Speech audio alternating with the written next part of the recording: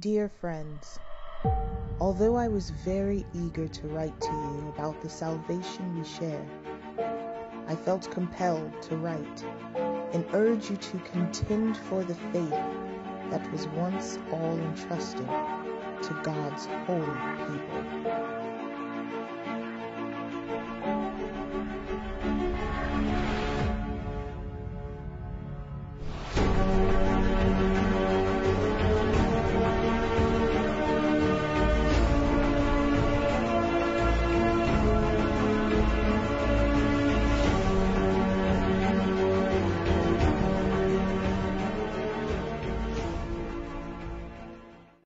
Hello, everyone, and welcome to another episode of Standing Firm Defenders of Faith. This is an exciting episode because we actually have everyone here today. All of the co-hosts are here today. So we have David Chandler, Darian Eaton, and GT Hawkins on the phone, and we are going to talk to them about fatherhood today. So we want to really delve into that, what it means and what's happening today in terms of fatherhood and whether people are valuing the role and the responsibility as they should. So we're going to start with David and we'll just do a round robin and then go to Darian and then GT. So David, what are your thoughts? Well, my thoughts are that God holds the family in high regard. Matter of fact, He instituted family structure before He instituted the church. And I want to turn to Ephesians chapter 6, and I'm going to start. I'm going to start at verse 1, and then I'm going to skip all the way to verse 4. Children, obey your parents in the Lord, for this is right. Verse 2, honor thy father and thy mother, which is the first commandment of promise, that it may be well with thou mayest live long upon the earth. Now, verse 4, and ye fathers, provoke not your children to wrath, bring them up in the nurture and admonition of the Lord. So that is pretty pertinent, and says that Paul says that ye fathers, provoke not your children to wrath. Now, what is wrath? First of all, but wrath is extreme anger, rage, and we have a lot of children today growing up with these problems because the father isn't around. The father has provoked these children to wrath. Well, how do you do that? Well, you provoke them to wrath by not being there. Abandonment, abuse, and irresponsibility. And I'm going to focus on that for just a few minutes, and I'm going to turn it over to Darian because he is a father and he is a good one at that. So God created the family structure, and it's important to note that God placed blessing. God bestowed the blessing on the man and the woman, the wife, the husband, marriage, relationship, the marriage bed. And out of that comes children. Out of that comes the blessing of having children, providing for children. There's no shame in that. But nowadays we have the advent of feminism, the advent of free love, free sex movement, the advent of the post-rock and roll era, which pretty much started way back in the late 50s, going into the 60s. That pretty much destroyed that. And so going into the 70s and the 80s, we had fruit of the free love, free sex generation, that countercultural movement, the do what thou wilt era. Aleister Crowley said that the family is public enemy number one. And so he said that because a lot of Satanists believe that indulgence, which means they want to just sleep with whomever they want to sleep, no matter who it was. So that was a result of the fatherless generation. The of this generation started, I think, about this mid-1970s, and we saw symptoms of that during the 80s. More and more black children were being raised in single mother households. The home was more matriarchal. The father was being removed from the home, and a lot of your political, your politicians rather, incentivized that. Started making laws taking the man from the home. They told the woman that if you were to receive all these governmental incentives, you had to take the man out of the home. And again, as a result, we find that into drugs, music encouraged free sex. And then, of course, the rap came later, rap and hip hop, and it had gotten worse over the years. Never heard anything about baby mamas, baby daddies, like 20, 30 years later. And television and Hollywood and the entertainment industry started to really foster that and put that in adults' heads, saying that you can have random sex with anyone because it's all about freedom, all about living your own life. The idea of doing you became popular, and so as a result of that, we had more children born out of wedlock, 32% in the black community, 35% in the white community, and I think it's around the same amount in the Hispanic population. And I'm seeing more of that. I've seen those numbers jump up as years go by, especially within the white community. You see more and more children, white children, born out of wedlock because, and the problem is a little different with white women. White women, they are divorcing their husbands more frequently because of marital infidelity, irresponsibility as it means the finances, or abuse, things of that sort. So, and we have the advent of blended families now. We have a blended family, and a blended family is basically when a woman or a man gets remarried, has children with his new wife. And so we have more of those in white families, like suburbanite families. Black families, on the other hand, we're seeing a reduction in marriages, and we see more and more young black women not getting married, not having children, professional black, as opposed to a lot of immigrant black women not getting married or having children at a higher rate. They're not going to college. They're not even graduating from high school. I've seen this in my own life, where more and more young women are having children. And so let me get into the symptoms or the problems or the fruit of having relationships outside of the marriage bed. We see this in 1 Corinthians chapter 6. Let me turn there real quick. 1 Corinthians chapter 6. Okay. Chapter 6, verse 18, it says, this is the Apostle Paul speaking, flee fornication. Every sin that a man doeth is without the body. Now notice, Paul makes a distinction between every other sin. Notice, every sin that a man doeth is without the body, but he that committeth fornication sinneth against his own body.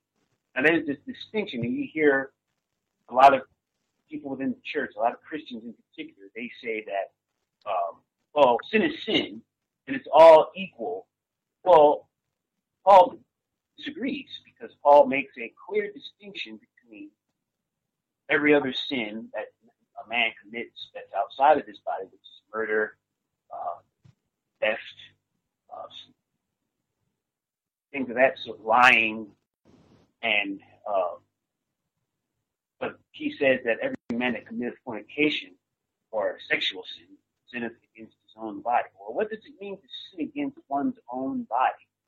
Well, since the free love, free sex generation of the 60s, well, since free love and free sex, the whole do what thou wilt philosophy became popular during the 60s, and free drugs, all of that, we had 20 years later, and this is only 20 years after that. During the 80s, we had the advent of AIDS. And I think you gave us a really good overview of everything resulting in what happens when things are done outside of marriage.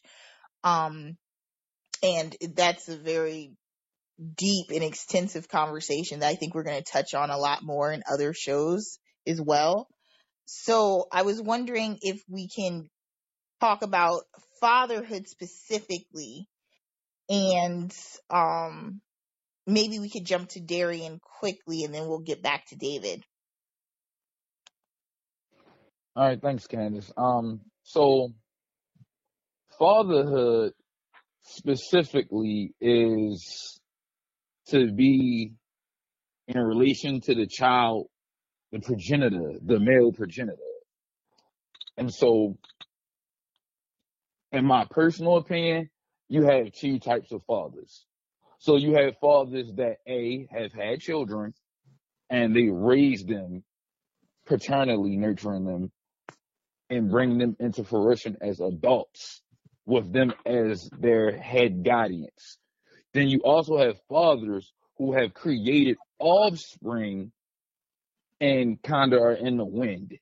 And so, as David was talking about earlier, as a father, specifically a Christian father, a father is of the utmost importance.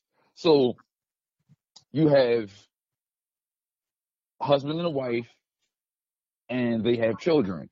And to me, in my personal opinion, a father is the person who kind of sets the benchmark for as their children get older on what it looks like to be a man, and for your daughter, what it looks like to deal with men outside of the home in terms of parents. So I have 5 daughters, and so when my children get older, the prerequisite for finding a mate will be somebody that has specific qualities. So my personal opinion is they must provide, which coincides with biblical scripture. A male must provide. I'm not saying he has to be wealthy. He just needs to provide. That doesn't just mean financially, which too often people make the main thing. What needs to be the main thing is provisions, mentally, physically, and emotionally, as well as fiscally. So my children need to be able to get to the point where, okay, I know what it looks like to see an active male in the house. What he did, what he does. He worked. He provided for my mother. He gave wisdom. He helped groom me for success. He bore fruit. And so too often, fathers, as David said earlier, are in the wind. They, especially in the black communities, which is not limited to black communities, but just there are a lot of people in this day and age who have produced offspring and have been not around. And just to answer the question, to me, again, a father, a biblical father is a man who provides care and protection and is a priest of the home, because that's an important thing. And so I don't want to talk too long, but that's just my opening synopsis as to what a father is. I love it. Really good. GT, what is a father to you? What is your belief on what a father is or should be. I heard the majority of everything, just the end portion of David's introduction. I didn't catch it, but for the most part, those scriptures that I heard, Ephesians, train up a child in the way they should go, and they should not depart from it. So, my analogy or my perception of what a father is pretty much literally based off what the scriptures say. Do exactly like every single scripture that refers to how you're supposed to raise up a child. And there's also another part in Proverbs that says, uh, discipline your children oftentimes, and don't despair because of their current crime. So I've experienced that. Now, not to say that I was perfect as trying to be a father, but I was trying to do my best to be a father. And so, as fathers, we have to find that middle ground. If you know what I'm saying, if you haven't found it already, Mm-hmm. a good father to me, that I'm trying to build myself, or the example that I'm trying to build myself on, is what the scriptures say. But we have to use discernment and how to apply these things, especially when we talking about children, because I am guilty of being a little too extreme on the discipline side with my son. My poor Israel. I feel for him, but you know, he came out unscathed. You know what I'm saying? He's good. Our relationship is wonderful. Mm-hmm. And so as you, and this is especially this is for any father, but especially in the body of Christ, you're going to continue to learn as you grow, as your children grow, as you grow with your children. Everybody's getting older in these families, and you watch your kids grow up. So I've had the pleasure of doing that. See, my son is 14, so you have some other situations where you have fathers who are not with the kid's mother, and those fathers, though they don't have the ability to be with those kids as much as they want to, Mm-hmm. they're still in their lives. There's So still a presence. right. Mm-hmm. So with that being said, to me that's a father, Yeah. And So that's just my perception. I really, all of your perspectives are very important, and from the male side, to hear how important the role is, you know, you all understand the importance and you all are living it, for those of you who are fathers, and David, at the point when you become a father, you'll also just fit right into the role. And for me as a woman, who's had a father who's been very present in my life, who's been an excellent example, it's important for women to see this. It's important to see your father showing you the way that you're supposed to be treated as a woman. And what I mean by that is how your father interacts with your mother, and shows that he cares for her and cares for you and the family, and provides and protects and shelters, and, like you said, everything that you all said, give guidance, give wisdom, advice, and is literally just there. You know that you can pick up the phone, you know that you can run to your dad and he'll be there to help you in whatever way possible. That is extremely important, especially for a woman to see, so she can know what to expect and what to look for. This is exactly what you need to look for when you're looking for a mate, someone who is going to be there and show you and protect you and teach you and guide you and all of those type of things. So it's a very important conversation to have. And I know in this new age, and David was talking about that, how the family dynamics are so different. You have blended families, you have people who don't have that role model or father figure there, you can still make it work. I don't think that God will ever leave a way for you not to be able to get back to him, but it will take a lot of work. And I think you have to get back to biblical principles if you really want it to work. So what are your recommendations for people who find themselves in situations that are not exactly as the Bible intended?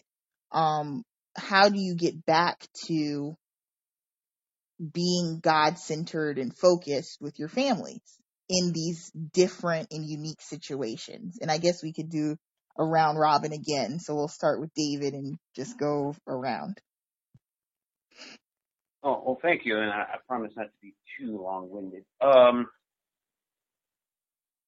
my first recommendation, not recommendation, but biblical recommendation actually, is to go to Colossians chapter 3, verse 21, and it says, "Fathers, provoke not your children to anger, lest they be discouraged." And that's a parallel to Ephesians 6 chapter 6 verse 4. And too many fathers do this. They leave their children, they abandon them, and so their children are provoked to anger. So my recommendations, of course, being biblical as well.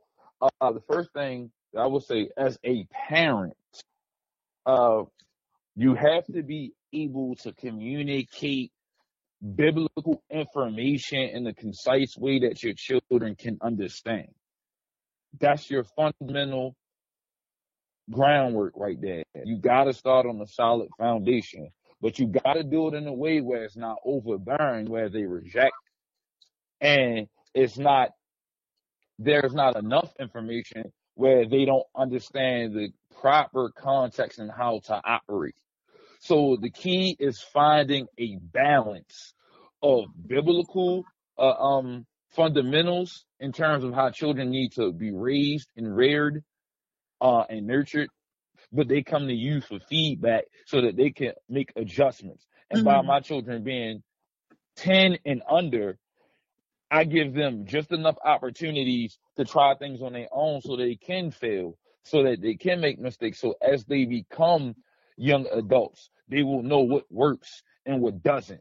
And it's not just, hey, mom and dad said, or dad put his foot down, but they were able to see the biblical foundation, realize that, hey, the reason why I don't hang with these type of people is because they don't produce the type of fruit that I'm looking for. My second recommendation is to always be transparent with your children. I mean, use wisdom. You know, certain things you're not gonna just, if you got children under 13 and you think you're gonna be rated R with them, that's not wisdom. I'm saying, using wisdom when you break things down and show them things. And my third recommendation is, yes, we are Christian men. Yes, we have a standard that we need to uphold, but we don't have to be so heavily minded that we don't do any earthly good. Like, let me explain. Okay. Sometimes when you deal with people, especially children, and you bust them over the head with the Bible for everything, every little thing. I mean, you can use biblical principles without force feeding scripture down their throat. I can quote scripture without quoting scripture, if that makes sense. Yes. The Bible says not to steal, but I'm not going to Proverbs XYZ and then ram Psalms or Romans or anything down their throat. I can teach biblical principles without going chapter and verse. Do I want my children to learn chapter and verse? Yes, but it's a time and a place. You got to be wise. Sometimes hitting them Bible makes them rebel from the Bible. All my parents did was preach to me. I wanted them to keep it real with me, not knowing that the Bible is keeping it real. Yeah. But you still need to be able to communicate. There's the thing. It's funny because when you write your resumes and things like that, you need to be able to convey technical things to non-technical people in a way that they understand. You see Yeah. what I mean?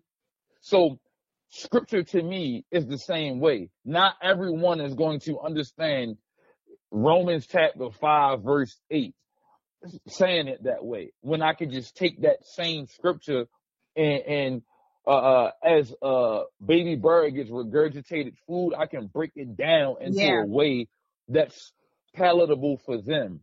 You understand what I mean? Yeah. So there's this disconnect between adults and children in this day and age, and it's probably been like that for years, where there's this big chasm or canyon between an adult parent, specifically a father, and then a child that's 12 or 10 or 8, because they don't think that we've been around, like we're so far removed from what's going on that we can't relate to them, and we don't understand what they're going through, which on the contrary is there's nothing new under the sun. Yeah. You just have to find a middle ground where your children can see that what you're saying is facts.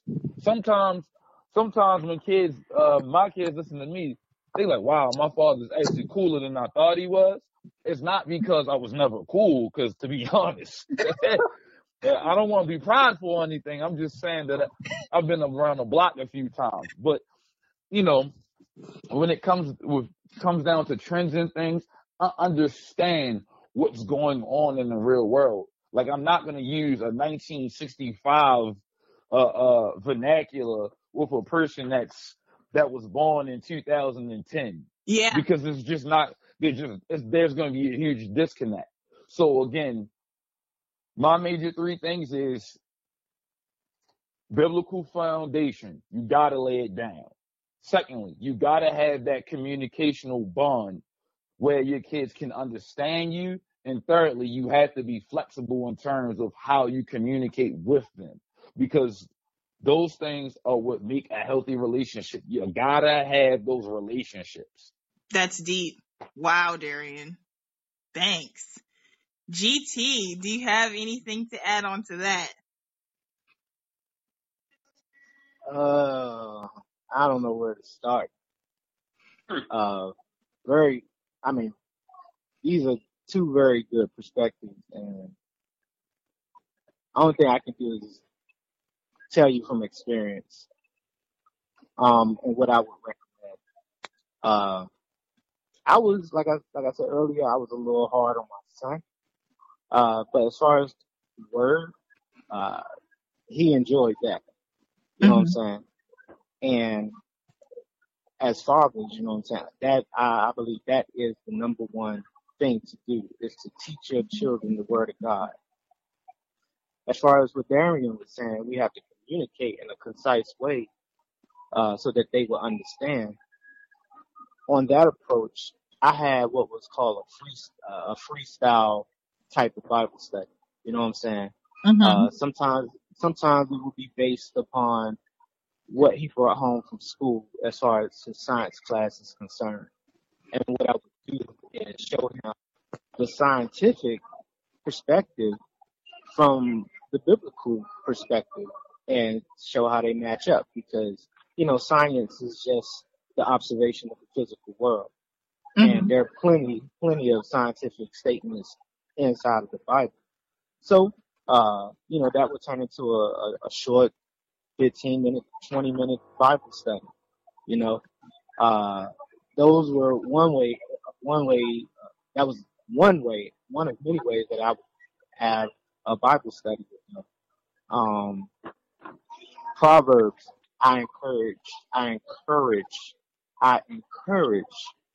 Proverbs, if you can, on a daily basis, because I promise you, it may seem as if, you know what I'm saying, it's redundant in a sense, but every time you start over at chapter 1, it's one key verse that says this: even the wise can add to their learning. So proverb touches so many facets of life that no one is going to at this point in time, be able to master the whole book of Proverbs as to its overall meaning. But you got so many sources out there to help yourself understand what some of the Proverbs meant, because some of them are hard to understand for their cultural background basis. But not staying away from the point, I do recommend proverbial reading every day, because it's 31 proverbs and it's 31 days and some months. So it seems like it works out perfectly. Wow.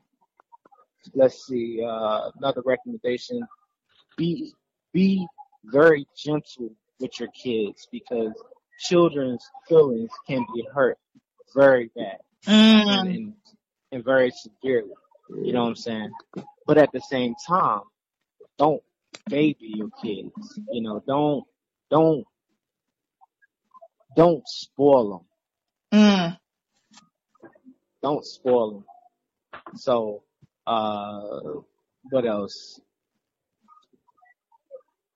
And some of the hard issues like sex education stuff. I mean, just like the way I did it, I'm not saying that's going to work for anybody else, but you know, when you read the scriptures and you come across certain passages, I give you one example here. After Cain slew Abel, you know, so Cain slaying Abel.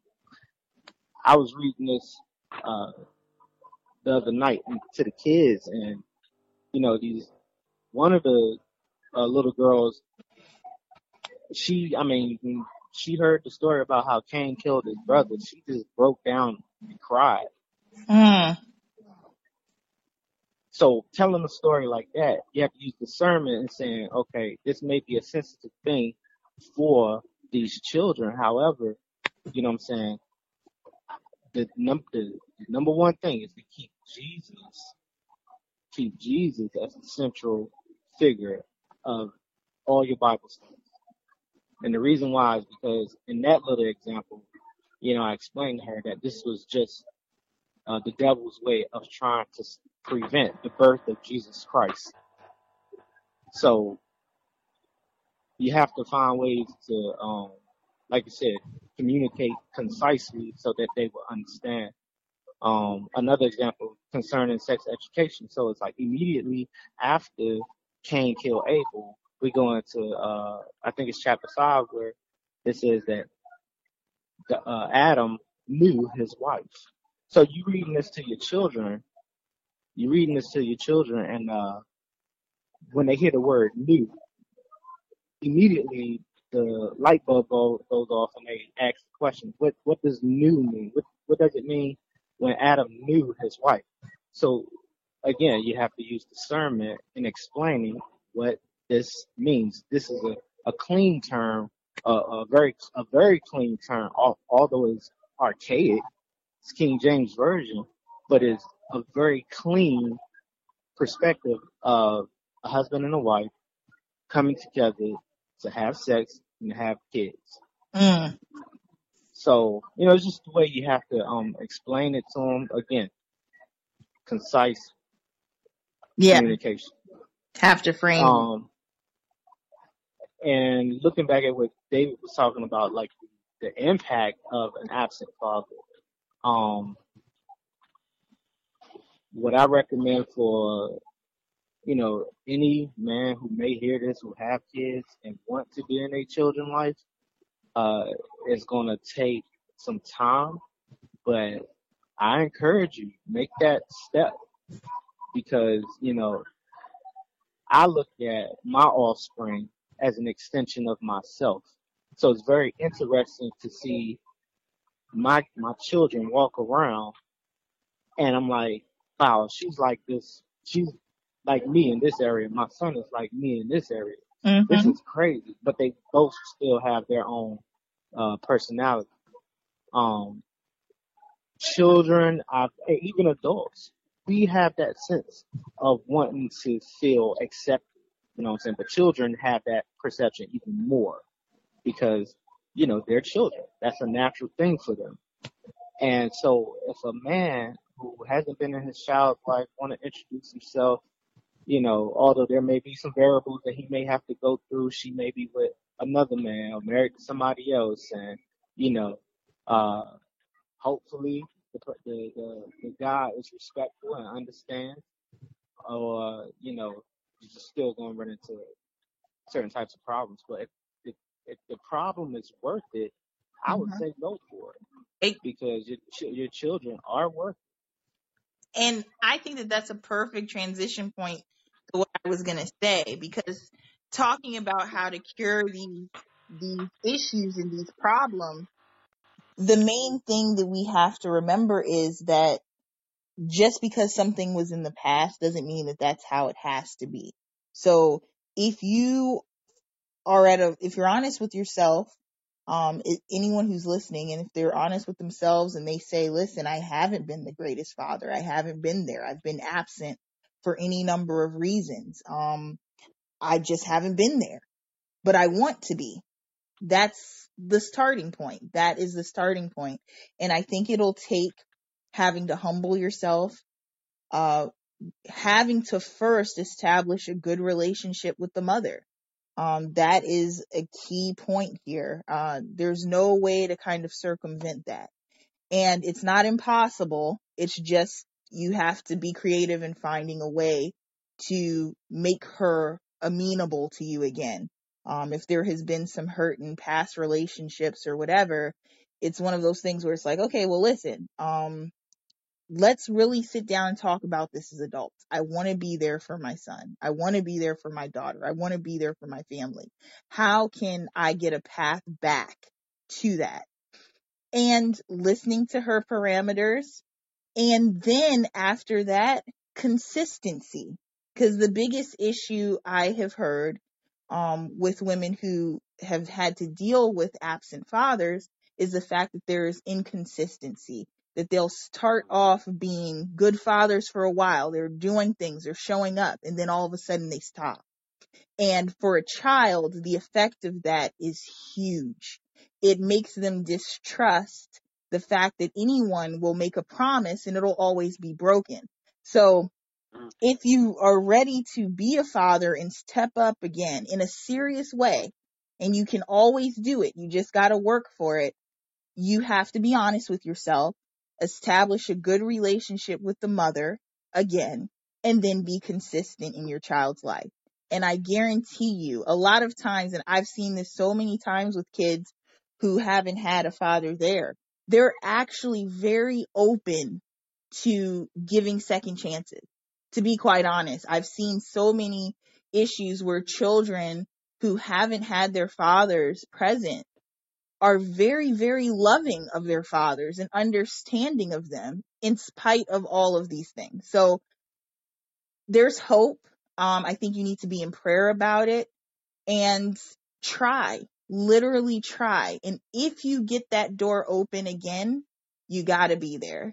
And so I think that this is a good stopping point, and we will pick up on this issue and maybe some other issues related to family in later episodes. But once again, I want to thank all of you, David, Darian, GT, for your contribution and your insight. Amen. No problem. Amen. Amen. Thank you. Until next time.